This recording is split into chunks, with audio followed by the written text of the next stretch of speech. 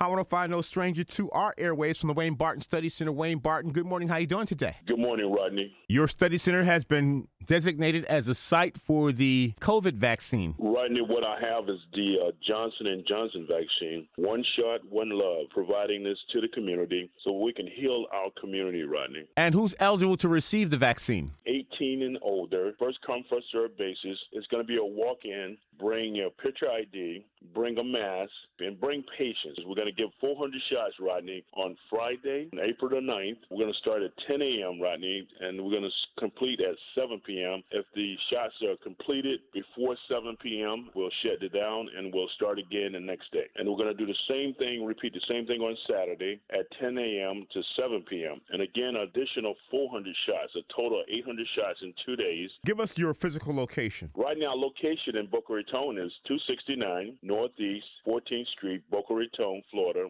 The zip is 33432. Quite easy to get to if people take I-95 to Glades Road and go east to Federal Highway, which is a T in the road. They make a left. They'll see a blinking stop sign in the left lane. You make a U-turn and the first right. That is correct, Rod. 10 yards off of Federal Highway. The major intersection is Glades and Federal Highway. And you've been advocating for this vaccine in the community, and you want to thank a couple of people.